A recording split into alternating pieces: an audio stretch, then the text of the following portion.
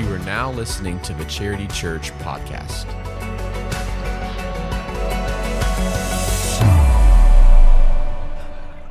Anyway, we're on this series called Be Free. We're studying the book of Galatians, and Paul wrote this letter so that we could understand what true freedom in Christ was all about. And so last week, we kind of in review, we said that Old Testament salvation, for those who prior to the cross of Jesus Christ, Old Testament salvation came through forward-looking faith. So they looked forward to what God was going to do through the promised seed of Abraham that we'll talk about today in Jesus Christ. They looked forward to that, and they believed ahead for their salvation. New Testament and past, New Testament salvation comes through backward-looking faith. So we look back at what Jesus did on the cross to secure our salvation. So if you look at those three things and you read the book of Galatians, you have the natural question that most people do, and that is, why then the law? Why do we even have Old Testament law? And why is that even included in our Bible? Why don't we just skip ahead to the New Testament and just do the New Testament? And why do we have to understand what Leviticus is all about and Deuteronomy and Exodus and the law there? And so why do we have the law? And Paul talked about that a little bit as we read through chapter 3. And basically we said this, that the law restrains, disciplines, and teaches us until the day we are ready to receive our inheritance and begin functioning as a mature and spirit-filled heir of Jesus Christ. I put it to you this way.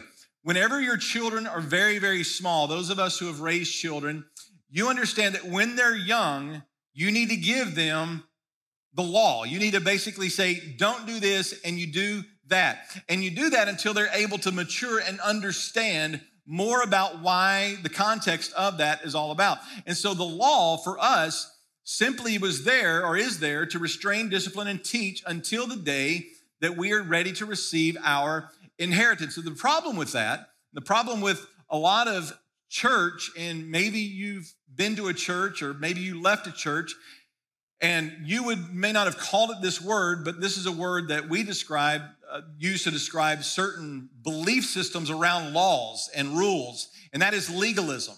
And what I've found is that this word has a lot of nuances. It has a lot of meanings for different people. And so I read a lot of different definitions, some from theology books, from Bible dictionaries, and some just on regular old Google search. Legalism basically is what I believe is, and kind of what I have formulated, is this. Legalism is conforming outwardly to God's or man's standard for righteous behavior while ignoring God's inward standard for righteousness. Meaning this, that everything is external and there is no internal passion or belief behind it, conviction behind it. It's all about performance. And you go through the routines. You show up to church not wanting to go to church, but you do it only because it's the rule, only because it's the law. And you pray not because you have a relationship with God, it's because that's just what you're supposed to do. It's the law, and you're just going through a checklist, making sure you're reading your Bible, you're praying, you're going to church, and you're doing all of these things. You're not beating your children or anything like that, and you're doing it from an outward standpoint, not from an inward standpoint. So there's no inward conviction. It's all outward performance. And so that's what legalism, in a nutshell, is. It basically elevates rules over relationships. And that's legalism. That is what legalism, thinking that you can somehow obtain God's favor by keeping a certain set of rules. And so in chapter 4 of Galatians, if you want to turn there if you haven't already, Paul gives us some dangers around this idea of legalism, or an outward conduct without any kind of inward conviction. And the first one that we find is that legalism enslaves. Legalism enslaves us. And here's how he starts off Galatians chapter 4. He says, and he's referring back to chapter 3, and he's kind of going through this whole thing about an heir is and the guardian and all that. I mean that the heir, as long as he is a child, is no different from a slave, though he is the owner of everything, but he is under guardians and managers until the date set by his father. So he's saying this, that let's just put it in a schoolhouse, because we talked about the guardian and the taskmaster, the schoolmaster. let's put it in there, the owner of everything, the heir to the kingdom, the heir to the throne, sits there next to a slave, the child of a slave who's in the same room. They're sitting there, and there's no difference. They're both under a guardian. They're both under guardian, even though one of them is an heir. And so he's saying that's what the law does. It's a guardian until the day that the inheritance comes. He says, in the same way, we also, when we were children, we were enslaved to the elementary principles of the world. And the elementary principles of the world is basically the ABCs of Christianity, meaning that when you're very young, as we talked about earlier, you need somebody to tell you what to do and what not to do. So when your 2-year-old or your 18-month-old is growing and they're exploring the house and they're starting to touch everything, you tell them, don't touch the stove or don't touch the oven or don't pull the iron off the ironing board. And you say that emphatically, don't do it. But as they get older, you start to explain to them the cause and effect.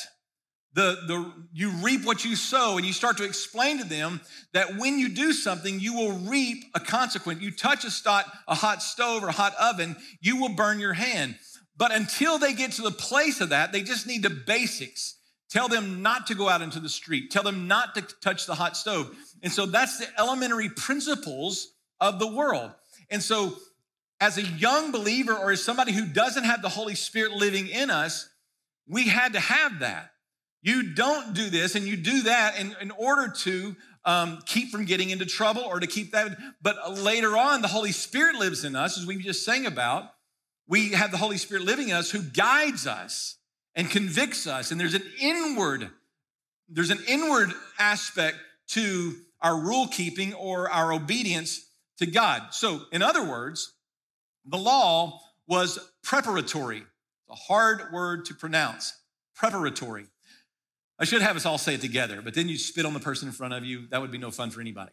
The law was preparatory to show us the nature of God's holiness, the contagious nature of sin, and the necessity of atonement. So the reason we had the law was to show us the nature of God's holiness. So you start reading some of the Old Testament laws, go through the book of Leviticus. The purpose of that and purpose of many of those dietary laws was to show them and to give them a revelation of God's holiness and the contagious nature of sin and the necessity of atonement. So when they would have the annual Day of Atonement, when they would kill little lambs and goats, and whenever they would have the regular confessional and the regular atoning sacrifices, all of that was a foreshadowing of what Christ was going to do on the cross in ultimate satisfaction for God's justice that needed to be satisfied. And so all of that was a foreshadowing of that. So the law was preparatory. It was preparing us. It was showing those Old Testament believers what was to come. And then Paul goes on, he says, but when the fullness of time came, or when the exact right moment in history, and there's a whole message around that phrase like that, right there about why was the timing of Jesus' birth so perfect? And there's a lot to that. But when the fullness of time had come, God sent forth his son, born of a woman, born under the law, to redeem those who were under the law so that we might receive adoption as his son. So once all the prep work was done, then God sent his son to fulfill and satisfy the law. And he did that perfectly. And then he died. He died that perfect, sinless, spotless sacrifice, and he was the ultimate sacrifice. That's why there's no more sacrifices today in Israel. First of all, there's no temple to do the sacrifices, but Jesus satisfied all of that. So all of that was done, and then he introduces this idea of adoption. He goes on, and because you are sons, God has sent the Spirit of his Son into our hearts, crying, Abba, Father. And so he introduces this idea of adoption. And I know a lot of adoptive parents. Some of you are adoptive parents. And one of the things that those adoptive parents or you adoptive parents want your child to know and believe, you want them to know, to feel, and believe that they are loved and accepted by you. You want them to feel that unconditionally.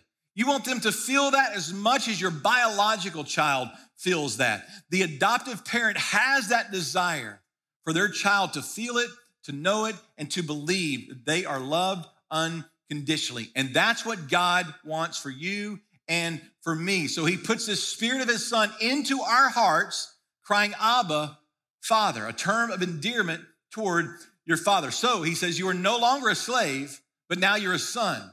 Now you're adopted by God into his family. And if you are a son, then you're an heir through God. You are an heir to the kingdom and all that comes with being a child of the God of the universe. And when you put your faith and your trust in Jesus Christ, who was God's biological son, he was his son by birth, but now we are adopted into that same family and we are heirs along with Christ. So God puts his spirit inside us. So now we can know, now we can feel, and now we can believe that we belong to God. And we go back to the truth of that. When life comes at us and we just don't feel like we belong, when we feel like we have strayed too far, we can be like that prodigal son who understood that the best place for him to be was back in the presence of his Father. And you can run back to him knowing that you are loved, that you are adored, and that you have been set free from all of that. So he goes on.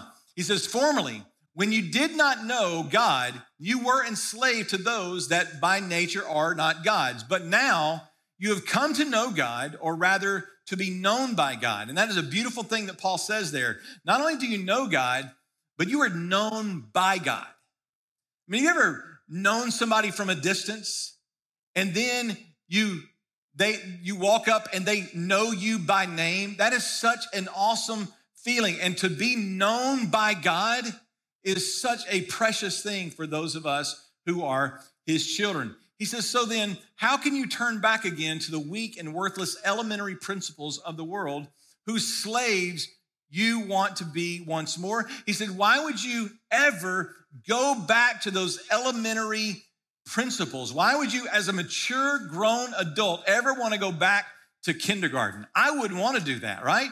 Neither would you. I wouldn't want to be sitting in school as an adult. It just doesn't make sense. I've matured past that. And as parents, that's our goal for our kids. We want them to mature into adulthood so that they just understand life and you don't have to set the rules for them like you used to. And so he's saying, why would you ever turn back and go back to the ABCs of the principles of the world and be enslaved to that? Why go re-enroll in kindergarten, so to speak? He says, you observe days and months and seasons and years. You've gone through a lot, and I'm afraid that I have labored in vain over you. So this idea of legalism, the first thing I want you to understand, when you try to appease God by rules, it enslaves you. It is a relationship that God wants to have with you. He wants your obedience to come out of a heart of love and not out of a heart of bondage and slavery. The next thing that it does is legalism also divides. Legalism divides. It divides churches, it divides people, it divides family, it divides relationships. And so in the next several verses, this is what Paul is talking about. He says, brothers, I entreat you, or I beg you, become as I am, for I have also become as you are. You did me no wrong. You know it was because of a bodily ailment that I preached the gospel to you at first. Now, Paul, he's appealing to a relationship that they've had. He said, listen, you know that for so long we have had an ongoing relationship. As a matter of fact, you had a loving relationship toward me, and you helped me with this bodily ailment that I've been dealing with. There's a lot of speculation around what Paul's bodily ailment was. He never tells us for sure. Some believe that Paul had contracted malaria and that he was dealing with the effects of malaria over a long course of time. Some believe that Paul suffered from epilepsy, and there's a next part of this verse, he kind of alludes to something about that. But most people, and I believe, that it was some kind of a disease of the eye, that he had some kind of visual impairment. He goes on, he says, and though my condition was a trial to you, you did not scorn or despise me. So this scorn or despise means that, or what some people speculate is that he had epilepsy, and epilepsy was viewed as kind of a demonic oppression or even possession. And so that might have been a reference to that, but I don't believe that was what it was. He said, but received me as an angel of God as Christ Jesus. He says, what then has become of your blessedness? What's happened to your kindness toward me? What happened? You're no longer, something has come between our relationship. Something has divided us relationally. And it's legalism, as we'll see here in just a moment. He says, for I testify to you that if possible, you would have gouged out your eyes and given them to me. This is why I believe Paul suffered from some kind of a visual impairment. In some of his other writings, he said, see what large letters I have used to write to you. Probably because he couldn't see well. And that when he would write his own letters, they would be with large letters because he couldn't see and he wasn't having a scribe do it. So Paul was sick and he experienced this kindness from the Galatian believers. And all of a sudden he says, what has now happened to that blessedness? What has now happened to that kindness that you formerly showed to me? Something has come between us. He says, have I now become your enemy by telling you the truth? Have you ever become someone's enemy by telling them the truth? That's a hard place to be because you feel the gravity of needing to share truth with somebody, but you risk the relationship with that person. And that's what Paul had done. He had imparted truth to them. And now he says, because I've imparted truth, are you now telling me that you are my enemy? And when we allow legalism, when we allow untruths to get into the church, it causes disunity because bad doctrine or bad teaching or bad theology causes disunity in the church. And that's what Paul constantly was fighting about. Legalism is bad doctrine.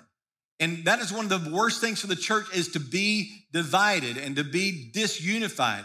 So he goes on and he says, they make much of you, these Judaizers or these people who are trying to force the law on you. He says, they make much of you, but for no good purpose. He's saying they're trying to manipulate you. They make much of you. They talk a good talk. They build you up, but their purpose is not pure. They want to shut you out that you may make much of them. They want to build you up so you'll build them up. And they've got ulterior motives to that. It's always good to be made much of for a good purpose, and not only when I am present with you. So we like to be made much of, but only when the purpose is right. So my children, my little children, for whom I am again in the anguish of childbirth until Christ is formed in you. So Paul was wrestling, and he was wanting these believers, these Galatian believers, to not fall back victim to what these Judaizers were trying to get them to hold on to. He was wanting them to be free. He says, and I love you as a father loves a child. I am in anguish for you. I want you to be delivered from that. He says, I wish that I could be present with you now and change my tone. Because we know that in a letter or in a text message, tone gets lost, right? And that's what he's saying. He said, I'm writing you this letter and the tone is being lost in the letter. So I wish that I could be present with you, for I am perplexed about you. I want you to see my face. I want you to hear the passion in my voice. I want you to know the love that I have for you. And he could not send an emoji to let them know what the tone was. That's why the emoji was invented for your text messages, because you and I were sending text messages to people and we're going, I hope they understand this with the right tone. And now you send it, and if you're like me, you look at it and you go, I think that's not really how they mean that. You second guess it. So it's always better to have a face-to-face conversation. The older generation probably understands that. Younger generation like, no, it's not. It's a lot better to text. But Paul said it was better to be face-to-face because it's hard to interpret tone in the letter. And so he loved them so much, he wanted them to get the gist of the heart behind this message, that this legalism that they were allowing to get in the church, this imposing of rules upon someone else, was coming between their relationship. And that's what happens in so many people's relationships. Somebody takes their rules and their standard. When you're raising kids, it's like somebody else, the other relative that seems to have all the perfect children, said that you were too lenient on your kids. You know, you've had those conversations at Thanksgiving. That's why you don't like Thanksgiving, because everybody's comparing. And it's like they're imposing their rules on you, and it comes between you. It divides, and that's what legalism does. But the last thing that legalism does is legalism condemns and should be strongly rejected because of that. We're going to zip through these verses, okay? Tell me, you who desire to be under the law, do you not listen to the law? Listen to what the law is saying to you. For it is written that Abraham had two sons, one by a slave woman and one by a free woman. A little backstory here.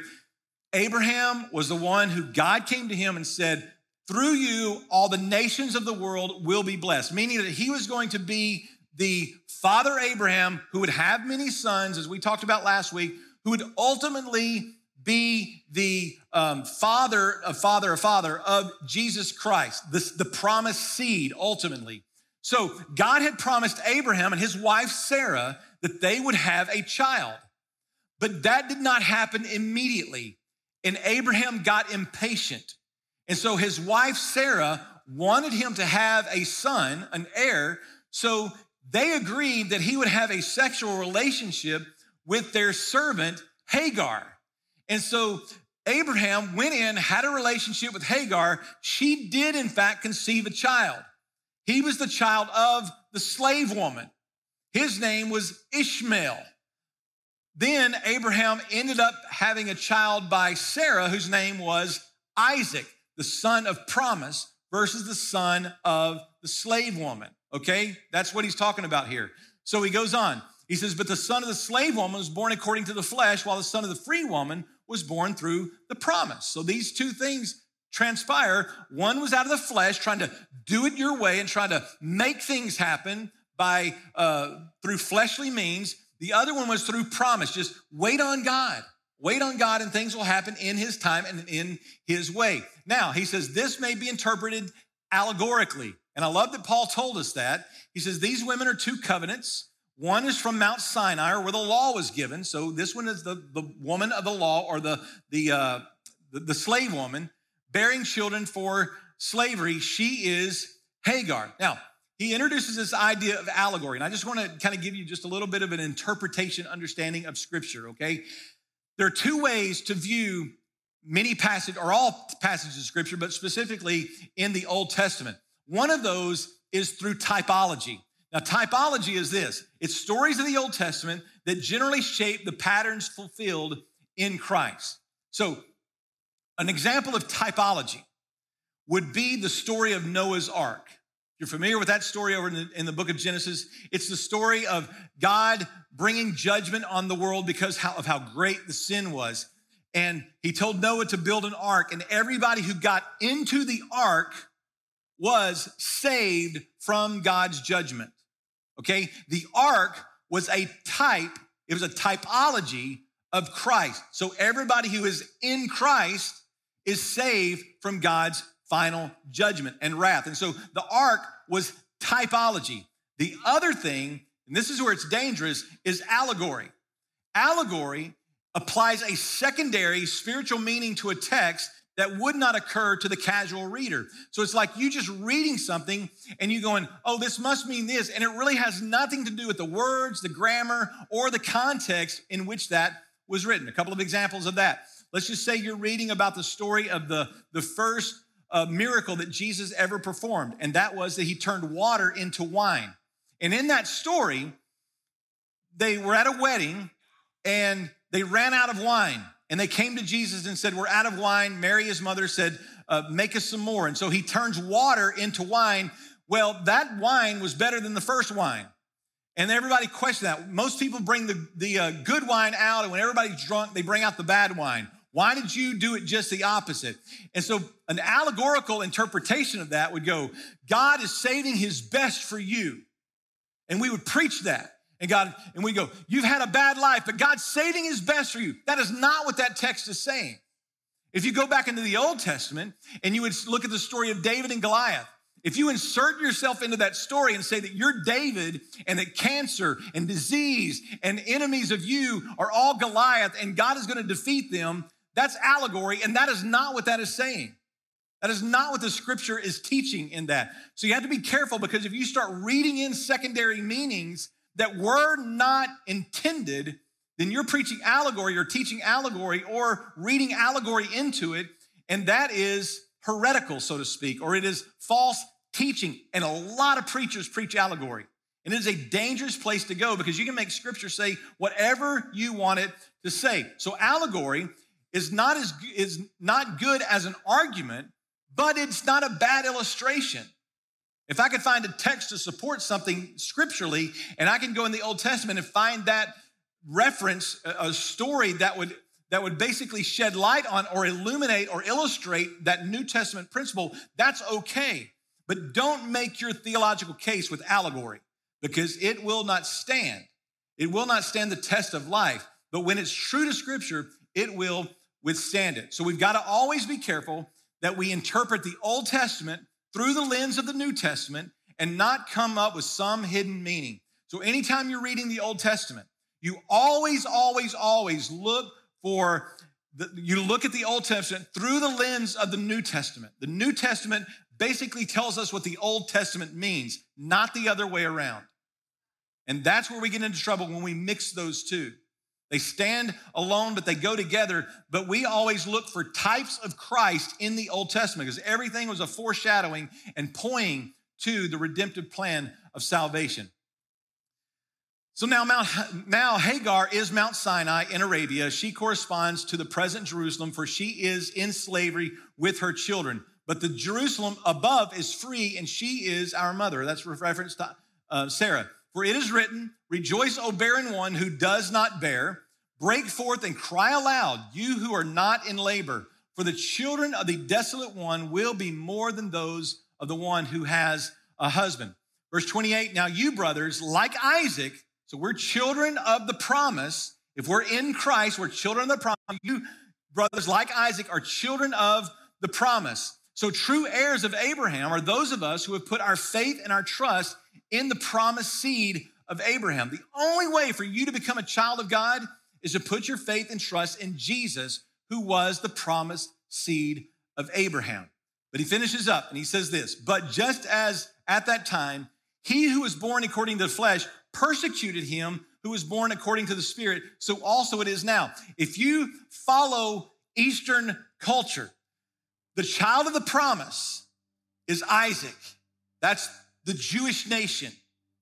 The child of Ishmael, or the child of Hagar is Ishmael, and that is the child of the law, and that is those who are in opposition, or the Arabs that are in opposition to the Jews. Not that that's salvific in its interpretation. It's just telling you that those who are in the promise have been persecuted by those who are of the flesh. And it's still that way. This thing is still ringing true in our world today, because these two lines, Isaac and Ishmael, were always at odds with one another. The child of the promise, the child of the law. And so it's even that way to now. So those who work to receive the inheritance will resent those who receive it by faith. So those who are in a religious system that believes you gain God's favor by keeping a set of rules, they will always be opposed to and look down on and persecute those who believe, like we do, that it only comes by grace through faith alone and not of works, lest any man should boast. So, what does the scripture say? Cast out the slave woman and her son, for the son of the slave woman shall not inherit with the son of the free woman. So, brothers, we are not children of the slave, but we are children of the free woman. Bottom line, what you believe will determine to a great extent how you behave. And so if you believe that you're a child of God, you will behave from that. But if you believe that you have to appease God and to gain his approval by keeping law, then you will be lost and you will not behave properly, because it'll all be about doing and not about being. Jesus, here's how he addressed it. He says, for I tell you, unless your righteousness exceeds that of the scribes and the Pharisees, they were the religious gurus of the day. If anybody knew how to have a righteous life by performance, these guys did. And Jesus comes along and he says, unless your righteousness exceeds that of the most righteous people you would know, you will never enter the kingdom of heaven. And the reason is because their righteousness, so to speak, was based upon their ability to keep the law, which they could not do. Jesus comes along and says, you will never keep the law. You will always be disobedient to the law to some extent. And so the only way for your righteousness to exceed that of the Pharisees is for the righteousness of Christ to be imputed to you. So that Christ's righteousness is counted to you as righteousness because you received him as your Lord and Savior. That's the only way your righteousness exceeds that of the scribes and Pharisees. So heaven awaits those who have put on the righteousness of Christ by placing their faith and their trust in him alone for their salvation. Righteousness does not come by any other way. Praise the Lord, right? Praise the Lord. And if you have never trusted Christ as your Lord and Savior, if you've never put on his righteousness, you've been trying to do it through your works, you've been trying to perform up to a standard, today I'm just going to tell you, if you will put your faith and trust in Jesus, the righteousness of Jesus covers you. You are in Christ spiritually, and your salvation is secure in him. But you've got to trust him. You've got to believe in him. So if you've never done it today, we would love to give you that opportunity. We're going to sing a song. You can meet us down here at the front, or you can meet us back in the guest VIP room, or you can chat with us online if you're watching there. But let's all stand together. Father, we're so thankful. We're so thankful that we don't have to live in legalism. That God, we can live free of the bondage that comes along with that. And so today I pray that if there is somebody here who's never put their faith and their trust in you for their salvation, they've been trying to perform their way to you. I pray that today would be the day that they would trust you and believe in you. In Christ's name we pray.